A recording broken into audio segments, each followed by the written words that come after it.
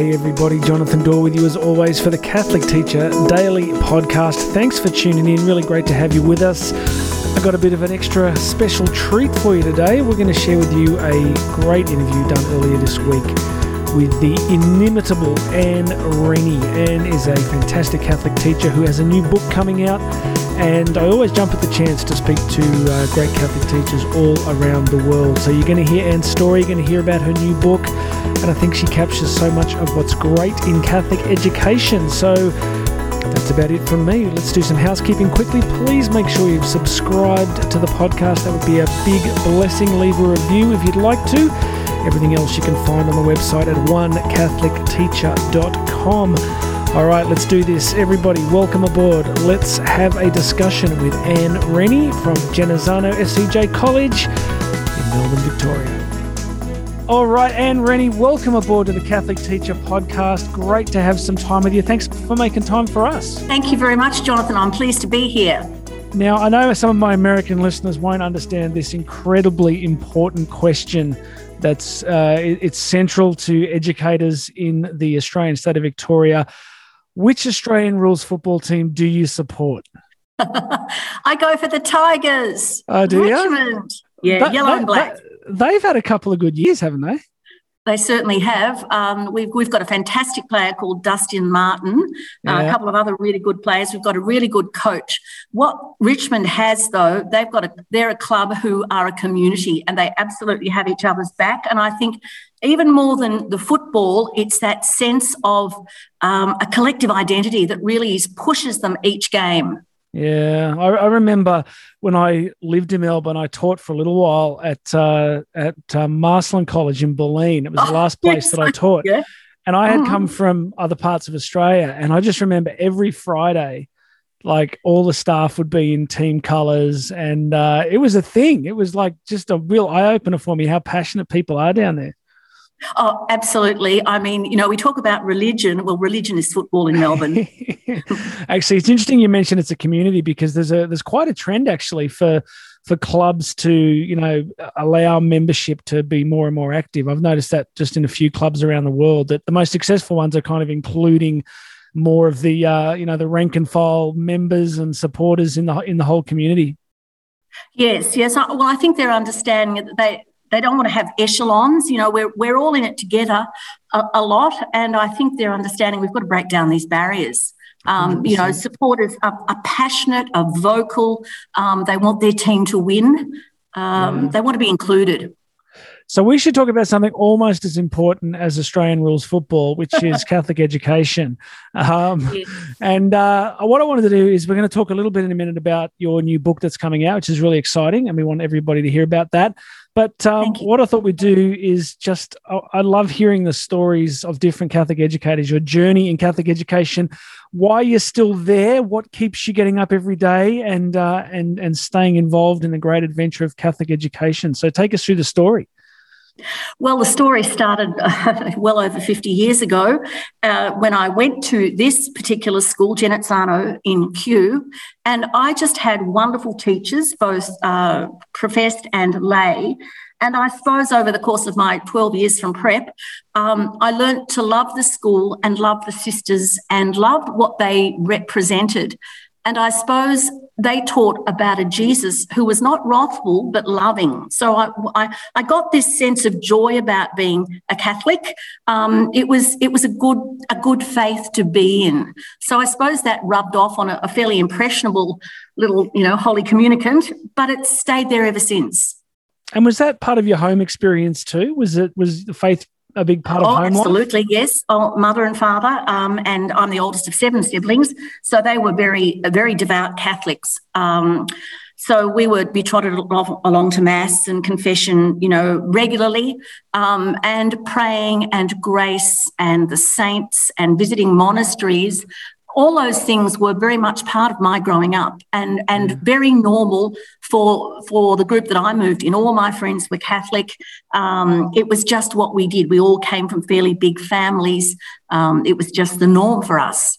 And have you looked back at your time as a student there, can you remember a particular religious sister or lay teacher that stands out for you? Oh, so many.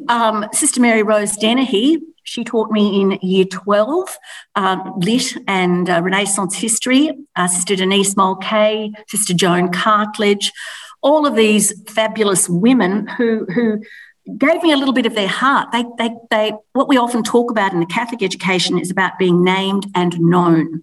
And I really think they cared for the children and they knew who they were. They were just really fabulous women, good teachers, warm, and they let you be yourself. So I always thanked my parents for my really fortunate education at Gen because it made me who I am. If you look back at that experience again as a student, what's one big takeaway how did it shape you? How did it sort of shape your spirituality, your experience as a student at a Catholic school like that? Well, I suppose it just, in my core of being, it just made me a person who was responsive to things of faith. And I suppose in some ways I was quite a biddable student, and I liked all the theatre of the church as well. You know, I liked going to Mass. I liked singing with the guitar group.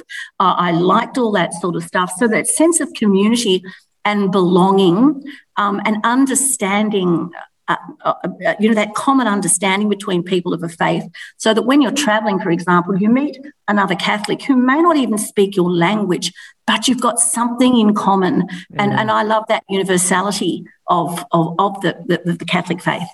That is so true. We've been blessed over the years to do a huge amount of travel. And when I was still teaching, Karen and I got a chance to take a Maris group to Bougainville. And this was back in maybe early 2000s, and the Civil War was still pretty fresh. And, we had this experience of going to Mass, and, a lot of the villagers actually would walk sometimes for hours and hours just to get there. And they put on this amazing spread of food that everybody brings. And then we're in this tiny little wooden church. Men and women were segregated culturally there. The women sit on one side, the men sit on the other. And the singing was incredible. And, to have been there, to have experienced the faith in Bougainville, and then to have experienced it a couple of years ago, we were in Iceland, and heading to Mass in Iceland was extraordinary. So I think you make a great point. Once you really imbibe the faith, you realise how truly Catholic and universal it can be. So let me ask you, once you had your time there, once you'd finished as a student, tell us about your journey into becoming a Catholic educator. Right. Okay. Well, my journey was a very belated one. As I say to friends, it was very circumnavigational. So I went to university. I went and worked for a couple of years. I went travelling for 8 years, came back, did a writing course, met my husband, got married, thought, well, I better grow up now. I'm, my late 30s, did a dip ed and worked in a couple of other schools. I wanted to work in the Catholic sector because that's where my heart is. And then a job came up. And I thought, well, this is my old school and this is where I started, and maybe I can do the full circle. So I applied and I got the job at Gen in 2008 and have been happy ever since, because I feel I'm giving back to the school that gave so much to me. All right. So this is what we really want to talk about. Is much of my work, I guess, speaking over the years, the last decade or so, has been around this, sometimes around the issue of teacher burnout, exhaustion. As you would know, there are people who give and give and give, and they're not feeling, they're not being replenished. So it leads to a kind of cynicism and exhaustion. How have you managed to navigate that? Oh, that's a good question. Look, I think, Jonathan, I have other interests, outside interests, and I think that keeps me balanced. I put a lot into school, as all the teachers I work with do, but I also have outside interests, which sort of I can look to over the weekend or the holidays to provide that balance. And that's very important, because I think these days, teachers do put in a lot, and more is expected of them. So there can be that burnout if you don't take absolute care of yourself and be aware of what you're doing and how much you're doing and when to step back. Yeah, crucial. It's the self-care piece is massive. Sometimes in seminars, I used to, joke with people, show of hands, who's outrageously lavished extravagant self-care on themselves in the last week. And you just get this sound of crickets where, people are like, and also I think you make a good point, especially in Australia at the moment, the curriculum is so crowded that it's just, the time that teachers need just to think, to replenish, to read is just harder and harder. Yeah, to read for professional purposes, but also to read to nourish your own mind, because I'm an English teacher and I'm always talking and using words, and I want more of that so that I can give more. I think a teacher is never off. On the weekend, we'll read the paper. Oh, there's an article I could cut out, or there's something I could refer to. Yeah. That's topical.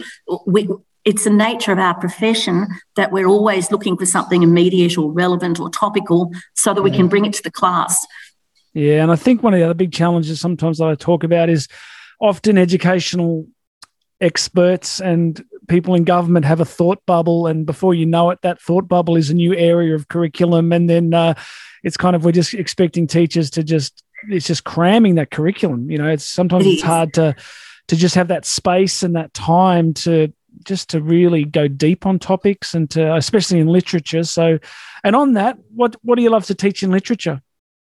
Oh, well, I'm teaching Year 7 and Year 10 at the moment. So, again, we're doing the classic To Kill a Mockingbird, which is a fantastic book. And I must have read it about, 5 times. I reread it each year to see what else I can get out of it. And I came across this most beautiful phrase recently when Scout is talking about her growing up. And she talks about the routine contentment of her childhood. And I'd never struck that phrase before, had never noticed it before, but it really resonated this time. So we're also looking at 12 Angry Men. And in Year 7, we're doing a great little novel called The War That Saved My Life, about evacuees from London during World War II, and a little heroine who overcomes lots of obstacles there. So they're great books to study, the classics and contemporary. Yeah, I think as you were talking, I did double major English in Year 12, and we did a lot of Shakespeare. We had a great teacher, and one of our real joys was diligently studying all the best Shakespearean insults. The mastery of Shakespearean insults was a crucial part of my Catholic English literature formation. So yes. I've just started with my daughter. Somebody really got me onto this idea of the Harvard Classics, which apparently you can get it done in a year. So she's 13 at a Catholic high school, and she's just starting on Benjamin Franklin. So we'll see how we go. But good. So, cram it in. Yeah. Well, so tell us, what are you most enjoying at the moment with working with young people as a Catholic educator? What gives you most life? What do you enjoy about working with young people? Well, I think still there's a lot of hope in young people. I think, you've always got to look at their hope, at their sense of, we have got a future and we're going to take it. The other thing about young people is they are much more activist than we ever were. They're really taking on board lots of issues. Perhaps they don't know the depth and the sort of intricacies of some of these issues, but they're taking them on board. And I think over the course of a couple of generations, we will see a better kind of world because of that. Yeah, that's a good point. There's a big shift, isn't there? It's been interesting to say when it actually really started to kick in. I was reading a pretty scholarly piece today on the risks of ideology, and one of these professors was making the point that one of the best services we can give young people is to help them grasp the nuances of complex topics. I mean, a lot of our media culture and social media culture simplifies and energizes things as though they're incredibly straightforward, but the older we get in life, we realise that there's more grey than we once thought in some things, and there's a lot of nuance. Oh, it certainly is with me. Yeah, a lot of this complexity. And I think it behoves us to step that out for our students as best we can, because they tend to take the big picture and not get the subtlety. So that's one of our jobs, to tease things out and to highlight things and to be a moderator in some ways. Yeah. Because sometimes the kids can go like a bull at a gate at things, and maybe they need to be stepped back. So it's a little bit more thought through. So what keeps you there at the moment? So when you get up in the morning and you think about, you wake up and you're going, I'm going into work today, what keeps you involved with Catholic education? I think my commitment to certainly the sisters who founded this school, I've got a big commitment to them and what they did. So that is certainly part of it. Also, I think this idea of a community of faith and belief and worship. And I like to think of all the good things the church does. I know we have had some terrible and justifiably bad press for many things, but I also always want to highlight the good things and the good ordinary people who keep us going, you know, the volunteering, the Vinnies, the Caritas, you know, the people who collect on Sundays, all the good nuns and priests and all the people who in many unsung ways are the glue of our Catholic community. So what I get up for in the morning is, yes, I teach my subjects, but I also try to teach a little bit of who I am and give some life lessons about trying to be a good person without being overly preachy, but just talk about faith when it comes up in a relevant sort of way. And, you know, I do talk about being at this school and that formative influence. And I hope in some ways I'm a little bit formative for some of the girls as well. They might remember something, you know. So. Yeah. I think they will. I think what you're talking about is modelling, and there's so much stuff in the church documents on education around, you know, one thing that really struck me reading those documents over the years was this idea of environment. They said that if you think of a Catholic school, you know, there's at Genesano there, you've got the buildings, you've got the rooms. You could have students in there and you can have desks and chairs and you could have big screens with piped in educational content. But if you take the teachers out of the school, you don't have a lot left. You don't really have a school. And the documents are really interesting because they say it's the teachers that actually create the environment in a school. And so, absolutely, yeah. Create that climate. I think and we at Gen try to create this climate of hope and possibility and innovation and thinking. And of course, we always talk about the relational aspects. We're not just delivering a curriculum. We have a little human being in front of us with all their flaws and foibles and joys and changing moods and upbeat and downbeat and everything. But they are a person in front of us. So we've got to be quite aware that we're not just delivering a topic, we're bringing a person to a new idea. Yeah. Yeah, it's about that perspective on what we think a human person actually is. So Yes. I used to, in seminars, I used to say, you know, if you look at the worst of the 20th century, if you look at the gulags of Soviet Russia, if you look at the worst of World War II, ultimately what it boils down to is a terribly impoverished vision of the dignity of persons. So what's beautiful about Catholic education is that if we have that deep, rich view of the person, of young people made in the image of God, then we relate to them in a particular way. It's easy for me to say that. I often think, you know, even in a family with 3 young kids, it's like come home and it's like, dear Lord, help me to see the beauty and you've made them in your image. And most of the time we get there. Yeah, Jonathan. So, and, you know, not every class is wonderful. There are days when it's not as buoyant and brilliant as you'd hope, but that's the human being. And we all come together and we learn to be forgiving of each other a little bit because, you know, that's the nature of who we are. What moves you? What sort of, if you look at the challenges you think young people and young women specifically in your context they face, what moves your heart? What breaks your heart for young people at the moment? What do you think are the real issues that concern you or upset you? Well, I suppose what breaks my heart is sometimes the lack of confidence that young people can have, boys or girls, because of social media. I think that there's an awful template out there that they've got to look or sound or be or belong or buy or consume or whatever. And that can be very, very hard on a developing young person without, you know, parents and teachers and other strong adults being able to counter that. I think I never had to worry about how I looked when I was growing up. I just grew up and I played netball and I had fun and I had friends, and it was all pretty normal. These days, I think there are so many inputs to our children that they're trying to sort of touch and taste them all, and they don't know where they are. I think it's very hard these days to negotiate adolescence. So I'm very mindful of that in our Catholic schools, we have time for prayer, for meditation, for discussion, for those things that give us a bit of downtime to just be still if necessary, or to talk through an issue that might be percolating. Yeah. I've said in so many podcasts over the years that, one of the mistakes we can make in, I guess, youth evangelization is to try and out-entertain the most entertained culture in history, which is like, for a long time it was, how can we, I guess what I'm getting at is that the beautiful gifts of silence, contemplation, stillness, that's the strength, because it's the countercultural thing that so many young people aren't getting. But look, I'm learning. My daughter's 13, and it's a constant discussion. She doesn't have a phone, and believe it or not, she doesn't want one at this stage.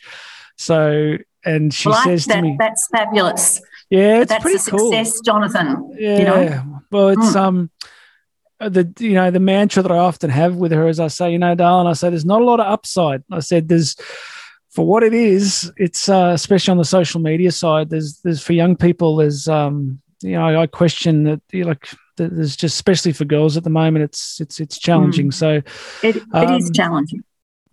I wanted to ask you, in a highly technocratic secular culture, how do you help young women encounter the person of Jesus? What do you think is effective? What do you think can work in helping highly secularized, in a very technocratic culture? How do you think Catholic schools can do a good job reaching young people with the person of Jesus and the message of faith? I think what we do well is do things that are of a justice nature, collecting, provide fundraising, those sorts of things, and always linking it back to the message of the gospel. When I was hungry, those sorts of things. I think we do that very well. I think sometimes the girls get and people get very hands-on with the fundraising, and they do that because they care about the cause. And we have to deliberately draw it back to the Jesus message, to the gospel imperative of loving God and loving neighbour. And that is hard in this secularist, pluralist world. But it is our job and our duty and our joy in some ways to try and bring it back to that first example of Jesus and what he offered. What do you think he was like? Oh, well, that's a really good question. I think he was fair. I think he was probably short. And swarthy. He was a Semite after all. I think he probably had loving brown eyes. I think he listened. I think he didn't always have to be number one talking guy. I think he had the capacity to listen and discern, and had humility. So his leadership model, that servant leadership model, was exactly who he was. So it wasn't always about, it was nothing about being the biggest and best. It was much more considered and deliberate and kind and shy. But there was something great going on. Yeah. So that's the sort of Jesus I believe in. Have you seen any of the Chosen series? No, I haven't. No. Okay, no. It's going to mess put you that up. on my list. Yes, and for anyone listening, I know many people have seen it. So The Chosen is a free, though you have the option to contribute. It's like a Netflix binge series about Jesus. All right, okay. It is off the scale amazing. So it's not on Netflix; it's an app. So if you get it almost as an app from an app store. It's called The Chosen. You can find it on the internet too. But honestly, it's pass just that on to our RE superiors. Well, I was listening to you talking, and I thought, I watched the first episode, and I'm not old school, but I'm sort of, people see me as quite a, man's man, but I was messed up watching the first episode. I was like, it was deeply, deeply moving. There's a scene there at the start where he reveals just his relationship with Mary Magdalene. It was just extraordinary. So it's been quite profound listening to you talk about your perception of him. It resonated having watched that. So there's some homework for everybody. Oh, look, Jonathan, I'll have to sign up for it. Yes, and I think the various ways we can get people to access their own spirituality or their own understanding. It's never a one size fits all. And we also understand in Catholic education that some will be with us straight away, some will reject and come back later, some will find another way. And I suppose the big thing is that in our schools we are invitational and no longer dogmatic. So it's much more inclusive and receptive to where the students are and in trying to provide answers for them. There's a great quote at their particular stage. Yeah, there's a great quote from John Paul II, who beautifully said that the Catholic Church proposes, she never imposes. I always liked that line. It was, but I think there's a responsibility there too. We've got to get as effective as we can be at proposing the message of faith, and I often think beauty's got a lot to do with that. I think the ability, beautiful art, beautiful music, a chance to represent that message, that experience of God through that. I think that's absolutely important. Looking at the great paintings, The Prodigal Son by Rembrandt or The Last Supper or any number of paintings or beautiful music that can take you away from the temporal realm and put you somewhere else and put you in that godly space. I'm a great one for that. I can waste a lot of time looking at beautiful paintings and reading John O'Donoghue, who's one of my favourite writers. Just Joan Chittister. I love some of the common sense of these people and the way you can be lifted. You can be lifted by anything if you want to be. So true. I love listening to you because I remember 1994, I was in Liverpool in England and I was doing a gap year. And I like to say to people that I was over there drinking professionally for Australia. And and I can promise you that I didn't darken the doorstep of too many churches at that time in my life. And I ended up, but I still had a love for art and for beauty, as sort of I'd been exposed to as a kid. And I walked into the Liverpool Metropolitan Gallery and I was wandering around, and all of a sudden I walked in this little room and there's this one large painting of Daniel in the lion's den. And this thing just hit me between the eyes. And now years later, I bought one. I got a huge framed one of it. But I remember being incredibly struck by it at that stage in my life. And it's by a French painter called Breton Rivière. And I remember seeing it thinking, Daniel standing there and the lions are cowering, and it's beautifully presented because you can tell that the lions can see something behind him that Daniel can't see, and the lions are like, uh-oh. And I was really moved by that. So at a point in my life, even when I wasn't particularly open to faith, the ability of beautiful religious art to move me was profound. And I think that can happen at any age, Jonathan, because more recently, it might have been 10 years ago, I was in London and popped into the National Gallery, as I always do, and I came across this most beautiful painting of the Holy Family by a chap called Federico Barocci, and it was called Our Lady and the Family with a cat. And it was Jesus and John the Baptist and Joseph and Mary, and they were smiling and laughing at the carryings on of a little cat. And I just loved it because it wasn't sort of stiff or posed. It was just happy domesticity. And I'd never, so that's in fact by my desk. I've got it laminated by my desk now. And just a happy family as they were. Well, let me ask you the important thing, because there is some big news. You've been busy. Oh, yes, Jonathan. Look, because I'm an English teacher, I've always been a bit of a scribbler. And so I've got a book coming out in August called Blessed, Meditations on a Life of Small Wonders. and it's as I call it, a potpourri or a miscellany of musings, some of which are about faith, but there's life, there's travel, there's education, poetry, writing, my first kiss, family memories, Paris, London, Boston. It's just a whole lot of stuff, some of which has been published. A couple have been published in the mainstream media and are sort of expanded or changed a bit, and a lot of it's completely new. And I suppose it's just because faith and life are the word are what get me going. And, of course, I love to show the girls when I'm teaching that I'm writing. So it's that modelling that comes through. Have you got a copy in your hands yet? Have you had them back from the distributor? No, not yet. I think that'll be in July. The official launch is in August, so it's a little while away. But I have signed off on the foreword and the font and the dedication. Just did that last week, and it was the first time I'd worked closely with an editor, which was a great lesson for me. Yep. Never too old to learn, because I can waffle, I can go on a bit. So sometimes you need someone else just to say, that's enough, or can you add a bit more? So, another critical friend, really useful. So I'm very happy, Jonathan, with Blessed.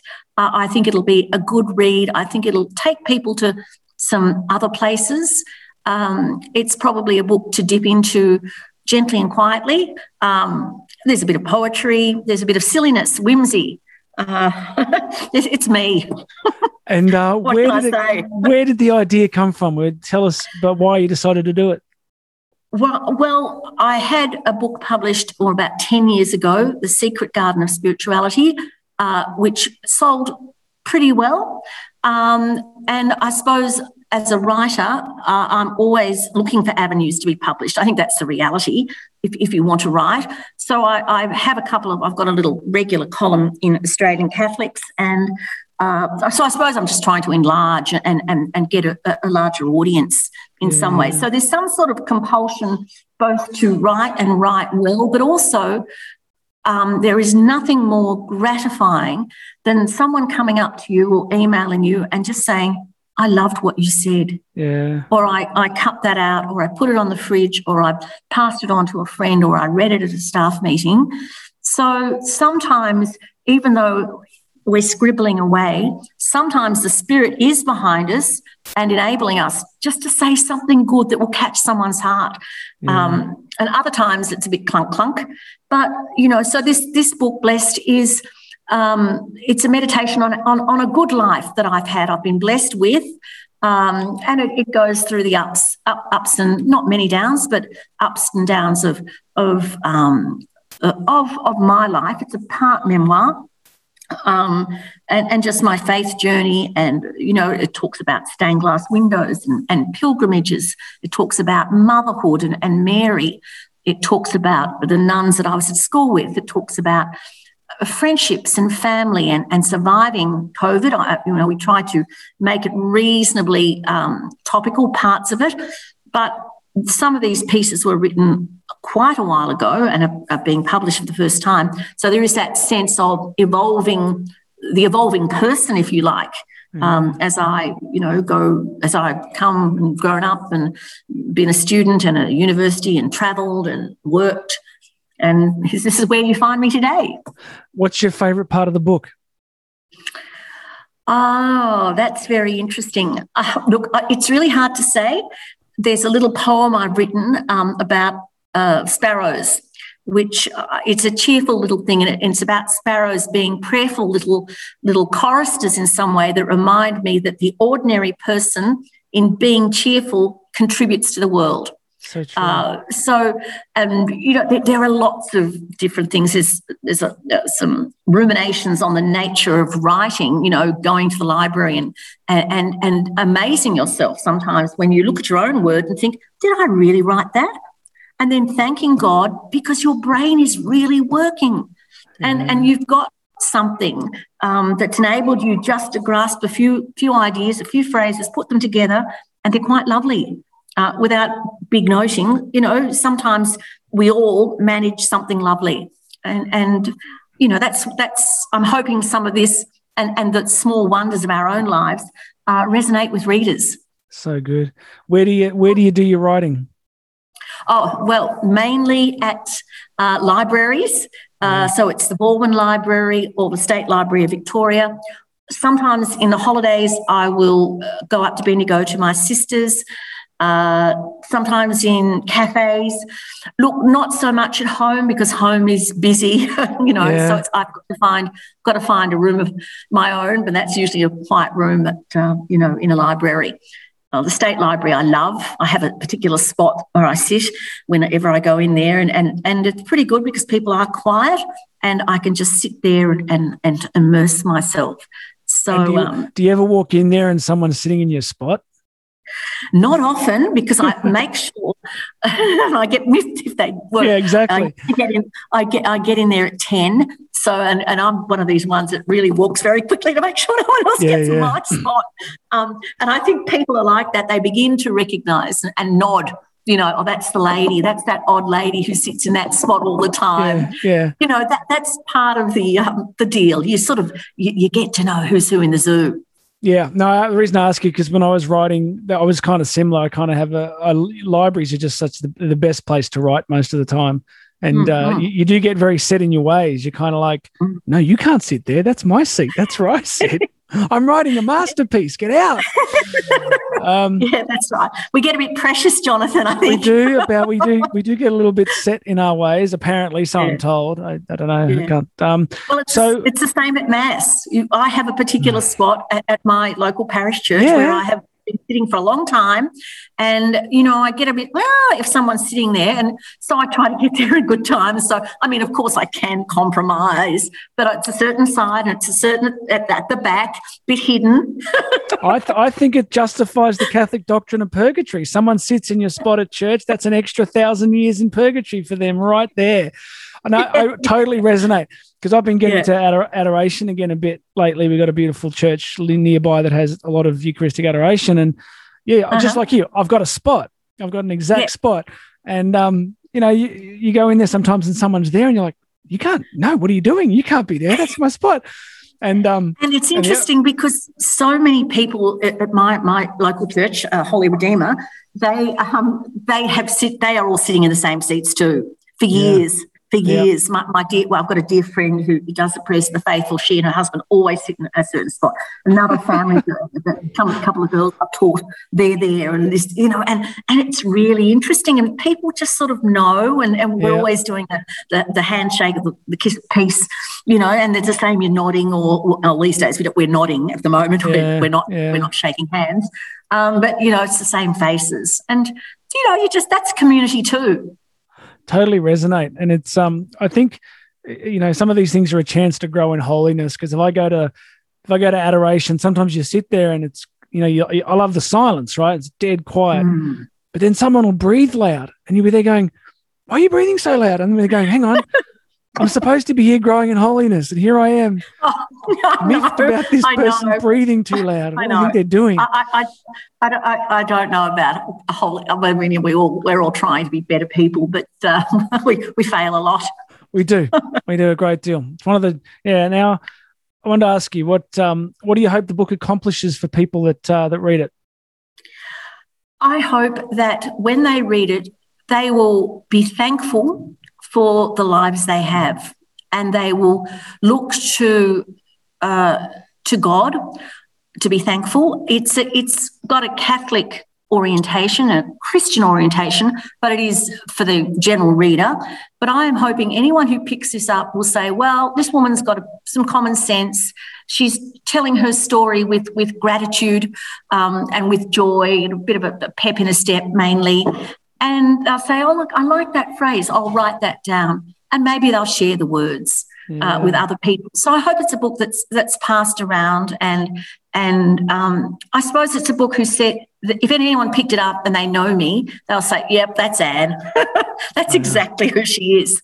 So there's that authenticity, I think, in it.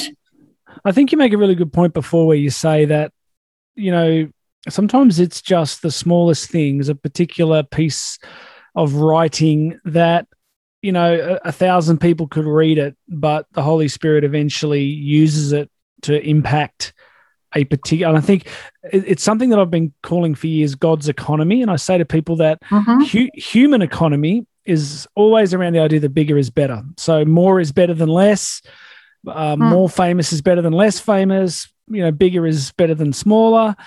But I often think that God's economy, he looks at what we do in our humble attempt to cooperate with grace. Yeah. And I don't think there's a lot of difference between some of the big fancy things that can be done in the kingdom of God and turning out a great phrase that shifts somebody's life in a fractionally different direction. Oh, I couldn't agree more, Jonathan. And in fact, the opening it talks about the incremental and the shy, and instead of the biggest and the brightest, it's all about small things rather than a triumphal, breastbeating, better. So it is about noticing, listening, leaning in, looking at the bunch of roses. It is perhaps the smaller, more ordinary things that we sometimes dismiss that can give us joy. They are our days. Yeah. Yeah, I can think of a few key moments in life where somebody said something in passing that there was a throwaway line that can really stick and stay with you and move you in a new direction. So I guess that's what prayer's about. I guess if we try to grow in grace and sacrament and prayer, that we're at least allowing the Holy Spirit a bit more of a shot at moving us in the right direction to help other people, right? Oh, absolutely. And sometimes I'll say to the girls, look, last night I sat in my chair and I did the examen, and I sort of went through my day and I tried to sort myself out a bit. Did I do something well? Did I do it badly? Could I do it better? Can I be forgiven? Thanks for this day, and I'll try again tomorrow. Yeah. So I don't rattle on about prayer, but I do talk about the importance of those moments of stillness where you just are with yourself and with God, and you have a sifting and sorting. I always like the quote from Basil Pennington, who's a great master of contemplative prayer, and he famously said his advice for prayer was, pray as you can, not as you can't. Oh, yeah, good one. Yes, exactly. I always like that. So true. And I'd say to the girls, girls, God doesn't worry about grammar or punctuation. The intention in the heart comes first, and it doesn't matter if it's stumbling or inarticulate. He knows what you need. Yeah, and I think it's one of the great things about the Catholic faith is that we have so many amazing men and women saints whose spirituality was so remarkably different. You've got your cerebral military Ignatius, and then you've got your Therese of Lisieux, and they're both having these profound experiences of faith and prayer, just in very different spiritualities. So, Now, as we wrap up, I wanted to ask you a couple of last things. Yes. We're going to put links to the book in the show notes and on the website, but is it with Laneway Press? Laneway Press, yes. That's based in Abbotsford in Victoria. Yep. It'll be launched in August. So, yes, it's Blessed Meditations on a Life of Small Wonders. And I'm very thrilled that my sister, Fiona, has done the cover art. So It's a little bit of a family effort. Yeah. So I'm really hoping that it will sell well, but people will take a bit of my heart to them, and it might just go out and good words, uplifting words, affirming words. Nothing too heavy. It's not a philosophical treatise. It's just some words from, as it says on the blurb, a woman who's trying to wise up. Wow. So good. All right, so it's Laneway Press, Blessed, and we'll put links directly to it. Last couple of questions. What are you looking forward to in the remaining time you have in education? May it be long, by the way. Oh, yes, I hope I've got a few years left. Look, I think there will be changes. I think there will be, I'm hoping that things will be less regimented and more workshop-like. I think that needs to be done. I think sometimes kids sit in classes that where they are not engaged, or it's just something that they will never take with them. So if we can get to an educational stage where we're finding what the gifts and talents are earlier, and it's a bit more invitational. I know there are basics which must be learned. I'm ever for literacy, but I'm hoping it won't be quite so timetabled. There might be room for later starts and workshops, and maybe 4 days a week. There might be, the odd Zoom lesson at home. There are ways we could do this better. I certainly think the importance of a campus is essential, though. I think that the whole idea of a school is we are a community, so we mustn't lose that. But there are ways of loosening some ties which enable people to come back.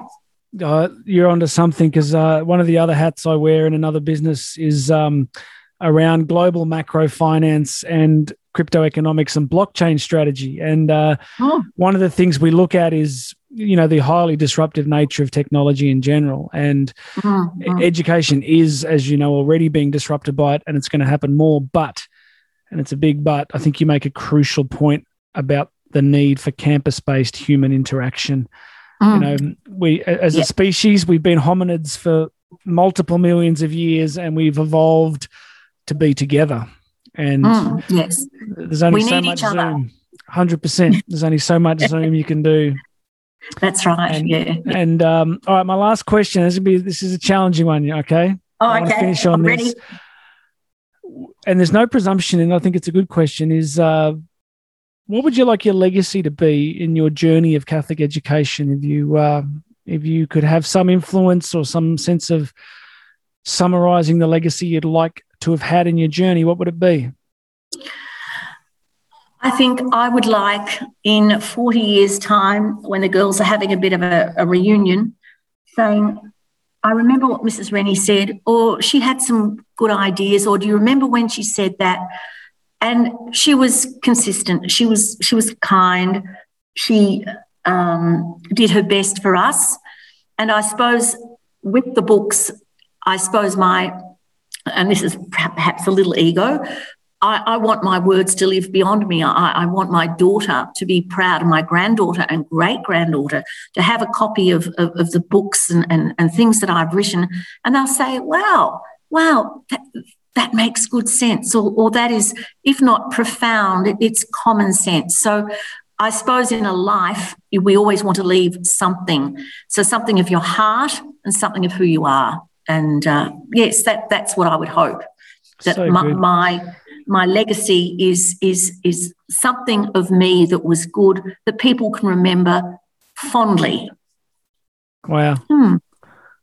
It's almost profoundly countercultural now, because so much of our culture is about, look at me, validate me, notice me.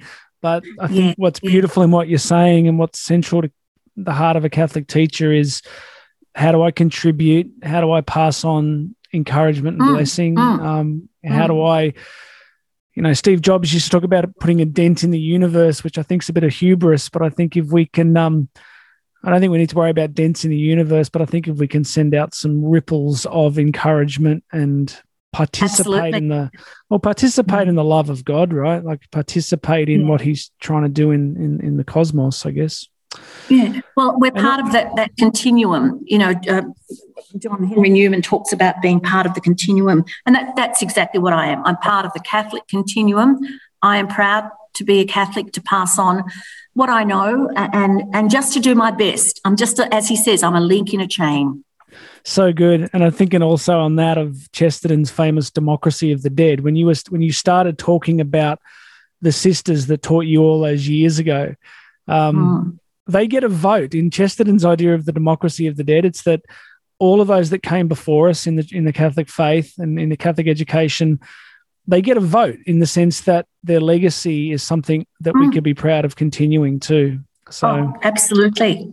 I love it that I can do the work of the order, the faithful companions of Jesus, and just talk about our foundress and talk about the good things that she did, and that story is retold in our classes, and some of it will link on, and the girls understand, well, this is who we are. This is our inheritance in faith. So what can we take forward? So good. So can people find you anywhere else, or should they be looking at Laneway Press, or do you have an AnneRennie.com or anywhere else people can find you? Look, there's really at Laneway Press is the best. Anne.m.Rennie on Instagram, also on LinkedIn.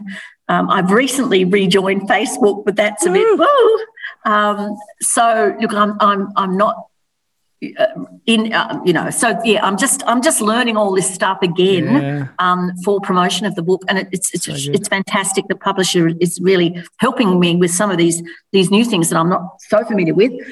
So I'm rounded about in Google. Okay. You can Google me, and I come up. We'll find you. Okay.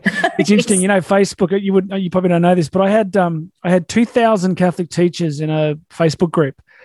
And about 2 years ago, I went to log in 18 months ago. Couldn't get in. Banned. The whole thing. Just Facebook shut it down. And I can promise on my father's grave that whole thing, that whole Facebook group had never had the slightly contentious thing about anything. It was nothing but encouragement and motivation. And someone at Facebook just decided that there was no space for Catholic teachers on Facebook. So I've never been able to get back in. So I never even got to say goodbye. So they're interesting tools. Yeah, aren't they? And we have to be alert as to how they can stop discussion and stop dialogue. And we have to alert our students to the fact that some of these things are, if not dangerous, they can stop the civility or the dialogue we need between each other. So it's interesting. Yeah, we have to tread carefully. Yeah. But on a happy note, Anne Rennie, author of new book from Laneway Press, Blessed, thank you so much for making time for us today, and really best of luck with the launch. Thank you very much, Jonathan. And thanks for all you've done for Catholic education over the years. Thank you, Jonathan. It's been a pleasure, and I hope to be doing much more over the coming few years too. Awesome. Thanks, Anne. Well, hey everybody, Jonathan back with you again. I really hope you enjoyed that discussion. I think Anne's got so much to offer, and I really look forward to getting a copy of that book.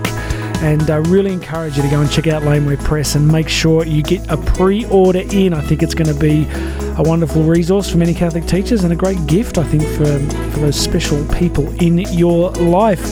So that's it for this episode. Please make sure you've subscribed. Hit that big subscribe button. Share this with other Catholic teachers who could be encouraged by Anne's energy and enthusiasm and her story of Catholic education. That's it from me. My name's Jonathan Doyle. This has been the Catholic Teacher Daily Podcast, and we'll have another message for you very soon.